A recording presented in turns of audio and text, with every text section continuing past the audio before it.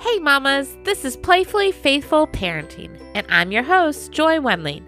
I'm a seminary grad and children's and family minister turned stay-at-home mom to my 5 girls. Spiritual parenting is my calling, and it's my passion to help other mamas disciple their kids using the power of play and their own authentic daily walk with Christ. If you're a mama who wants to introduce your kids to Jesus and watch as the Holy Spirit transforms their lives, this is the place for you. I'm so glad you're here. So let's dive in and see how we can partner with God today. Hey mamas, welcome to Playfully Faithful Parenting. I'm your host, Joy, and it is my hope that I can help you to experience joy in motherhood through playing with God first and foremost, and then with your kids. I truly believe that when we mom with God and with play, that we can enjoy motherhood so much more than if we were to try to do it alone. So today, I want to talk about something in early childhood education world called scaffolding. This summer, at least over the next 5 or 6 weeks through July, we are going to talk about some very basic play topics and how we can apply those things to faith. So we are going to be talking about risky play and pretend play and block play and chalk. And today it is scaffolding. Scaffolding is a way for you to help your child to make the most of their play. For you to come alongside your child's play and help them go to the next level. So scaffolding, as I said, is from the education world, and I have not, and it may be out there. I'm not saying it's not out there, but I have not heard about scaffolding play for faith. Granted, I haven't read all the research out there. What I find most often is secular research on play, and then I love to translate that for you. A couple weeks ago, when I was at the Intergenerate conference, somebody said the word pracademic, and that is me. I like to take other people's research and make it practical for you so that you can grow in your own faith, and then you can help your children to grow in an authentic relationship with Jesus so you can nurture their faith formation. And so today we're going to talk about scaffolding and how we can use this tool from the education world for our children's faith. Okay, so what is scaffolding, right? If you have an education background or if you homeschool and do research on how to do that, you might already know what scaffolding is. If not, you may have heard the word scaffolding in construction or in architecture. So scaffolding comes from this concept of when builders are building a house. I could have said when builders are building a building, right? They put scaffolding up, this outside frame, to help them take the building to the next level. And that is what scaffolding is for our kids as well. It is when we come alongside their play, their conversations, their thoughts, their spiritual practices, and we help them with a little bit of structure to take it to the next level. So all of your kids, no matter what level it is, they are already somewhere, right? They have some things that they are capable of doing completely by themselves. Then there is this thing called the zone of proximal development. And that is this in-between space of what they can do by themselves and what they can't do by themselves. It's that learning zone of what they can do with you. It's this beautiful sweet spot of learning, where learning happens, where growth happens, where encouragement happens that allows them to take the next step. So maybe your children are capable of saying the Johnny Appleseed prayer, right? But they're not quite capable of saying their own prayer with words, with their own words. Okay? They can recite prayers. They can copy you. Like if you say a line, then they repeat the line. But that next level would be them praying. Simple prayer, but them praying on their own. So right there in that zone of proximal development is where they are it's where you can help come alongside them to get them to be able to pray on their own words, not a recited prayer. And so in the scaffolding, how do we do this? Okay, so we know what it is. It is this light structure the support that we bring to help get them to the next level. How do we get our kids to the next level? Well, love, teach, play, right? That is what I teach. Love. First, you need to model your own authentic prayers. Model is one of the ways to scaffold. There are 3 simple ways, and then we'll kind of go into a few more strategies. But the 3 kind of simple ways to scaffold are model, love, clues, and then questions. And those are both part of the teach. And all of this happens within play.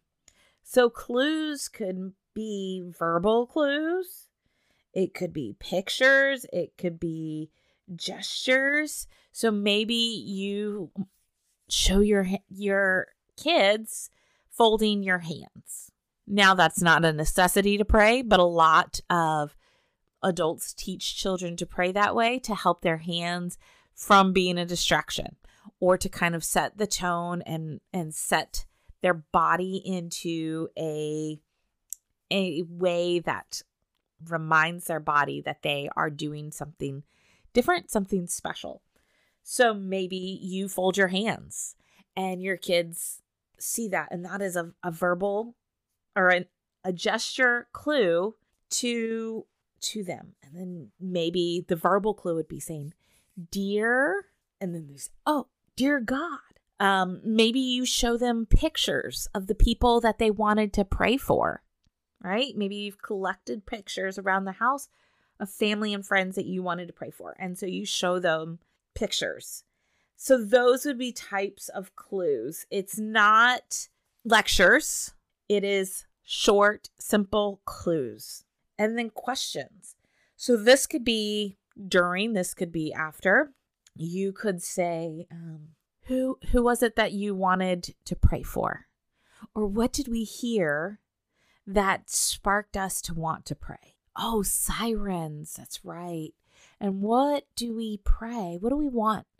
What do we want to pray for those sirens? Who's part of the sirens? Oh, the police officers and the firemen. Yeah. So what do we usually ask for when we pray? Oh, their safety. Their safety, that's right. And for whoever's involved, yeah, we want them to be safe. Those are simple questions that we can ask.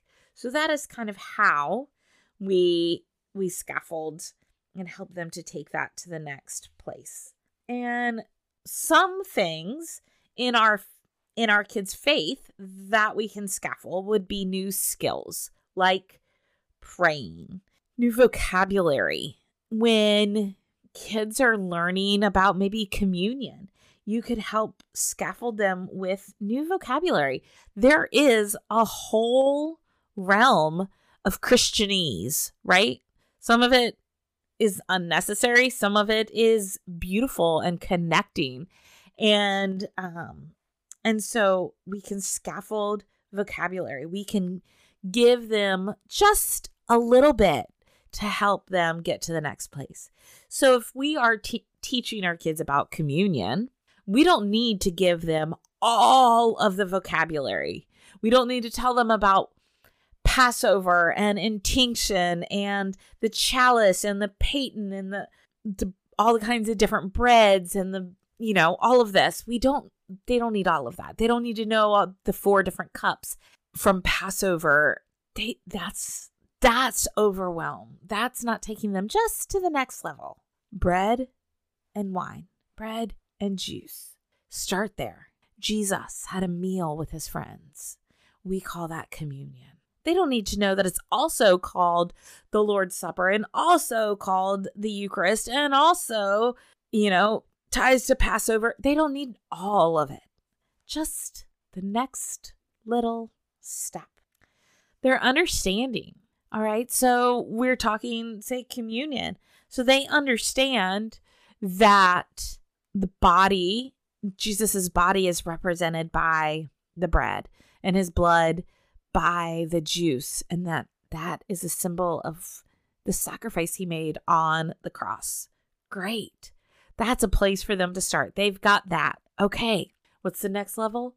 Well, it also represented Passover. And so then you can add that next step. But just little bits, connections.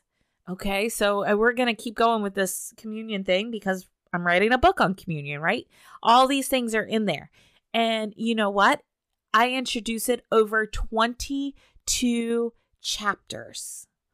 22 chapters, a little bit at a time. And I give you, in the book, scaffolding questions to slowly build on each previous chapter. So helping them to understand connections. So back to that Passover, what does that mean? Or how is communion connected to the manna in the desert? Okay, you can help them take one little step and one new connection. And that you might be like, oh, this reminds me of another Bible story. Can you think of other Bible stories that this might remind you of? That is scaffolding a connection. Relevance. What is the relevance to their life? Asking questions, modeling that, helping them to see the relevance in their own life. And then practices. So they pray. Great. So they have learned to pray before going to bed. Okay. So then how can we scaffold that and help them to learn to pray without ceasing?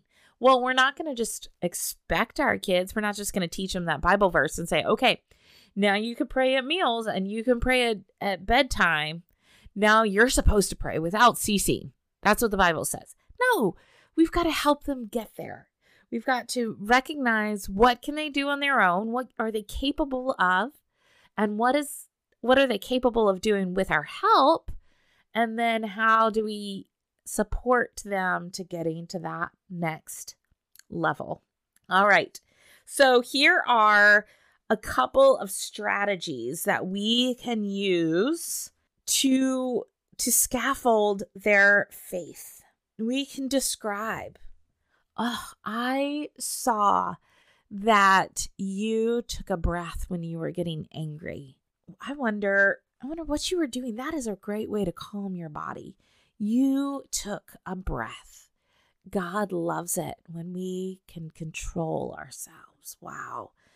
So you're describing, acting like a sportscaster, and maybe describing it with some faith words. You can repeat back to your child things that they say. You're on your way home from Sunday school and say, oh, I learned that Jesus and his friends had a special meal together. You learned that Jesus and his friends had a special meal together. Wow, that's great. I love that meal. What else did you learn? and just repeating back to them what they said. Maybe expanding something that they say. Maybe they're playing David and Goliath. And so, David has a slingshot. Oh, yeah. Hey, I see you're playing David and Goliath and you've got a slingshot. How many rocks do you have? How many rocks did David have? And, you can add on, yes, I see you have that slingshot. How many rocks? And then you can add on to, did you know that the Bible tells us that he had 5 rocks? So you're taking what they already know and just adding a little bit of information that's just expanding. And then asking questions, praising them, just responding well, demonstrating, I had a really bad day. I'm going to go spend some time with God, and then I'll come back and play with you. But mommy needs a few minutes with God right now. So just demonstrating, modeling what that looks like. And then small suggestions and positive feedback on what they are already doing.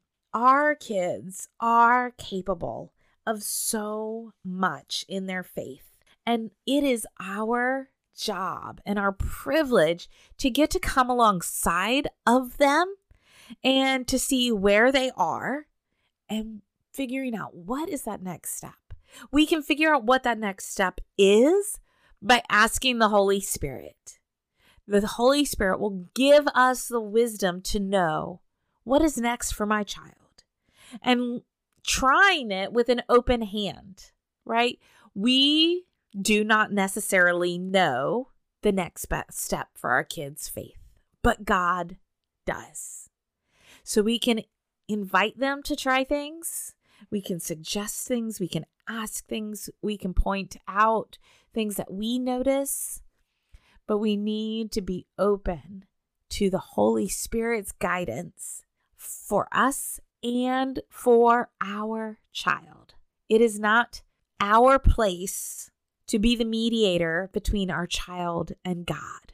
Jesus is the mediator. But we can come alongside with our kid and be a cheerleader, be someone who models what it looks like to rely on the Holy Spirit, to lean in to Jesus and follow his example and trust God as he leads the way. And so I invite you to try some simple scaffolding this week in your child's faith.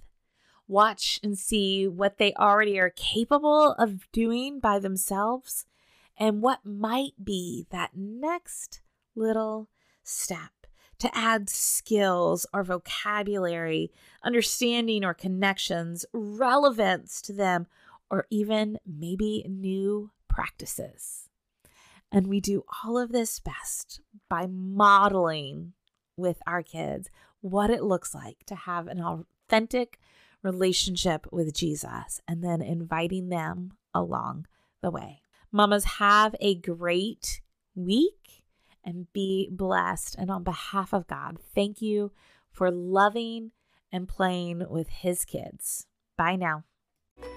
Well, mamas, that's it for today. Thanks for joining me on Playfully Faithful Parenting. I'd love to keep the conversation going over on the socials. You can find me on Instagram, Facebook, and Twitter. If you felt encouraged or equipped by today's show, do me a favor and leave a review. I can't wait to hear your story. Till next week, keep playing and pointing those littles to Christ.